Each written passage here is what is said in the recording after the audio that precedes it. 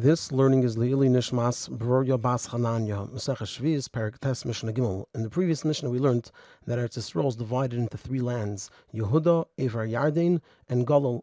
And we learned that each of these lands is further divided into three parts: the mountain area, the lowland area, and the valley area. And our Mishnah teaches, V'lama Amru Shalosh Haratzos. Why did they say there are three lands if when we look at it, it comes out that there are 9 lands? Because each of the three is divided into 3. And the Mishnah explains, because when it comes to how long a person can eat a certain type of produce in each of these 3 places, we go by the whole Yehuda in Yehuda. And so if there's anything left in any part of Yehuda, a person is allowed to still eat it in a different part of Yehuda. And so too in Evar Yarden, and so too in the Galil. So the 3 lands are important. The Mishnah now presents an opinion that argues with what we learned in the previous Mishnah, in this Mishnah.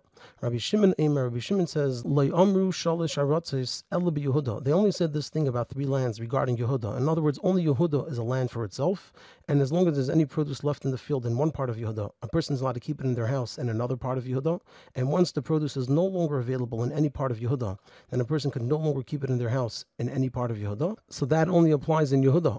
But all the other lands in Eretz Yisrael, Evar Yarden and Galil, they are Kahar Hamelech, they are like the mountain area of Yehuda, where a lot of produce grows, and it was also the last place that still had produce. And then Rabbi Shimon concludes, when it comes to olives and dates, over there, the whole Eretz Yisrael is looked at as one land, and as long as there are olives or dates in any part of Eretz Yisrael, a person is allowed to still keep them in their house.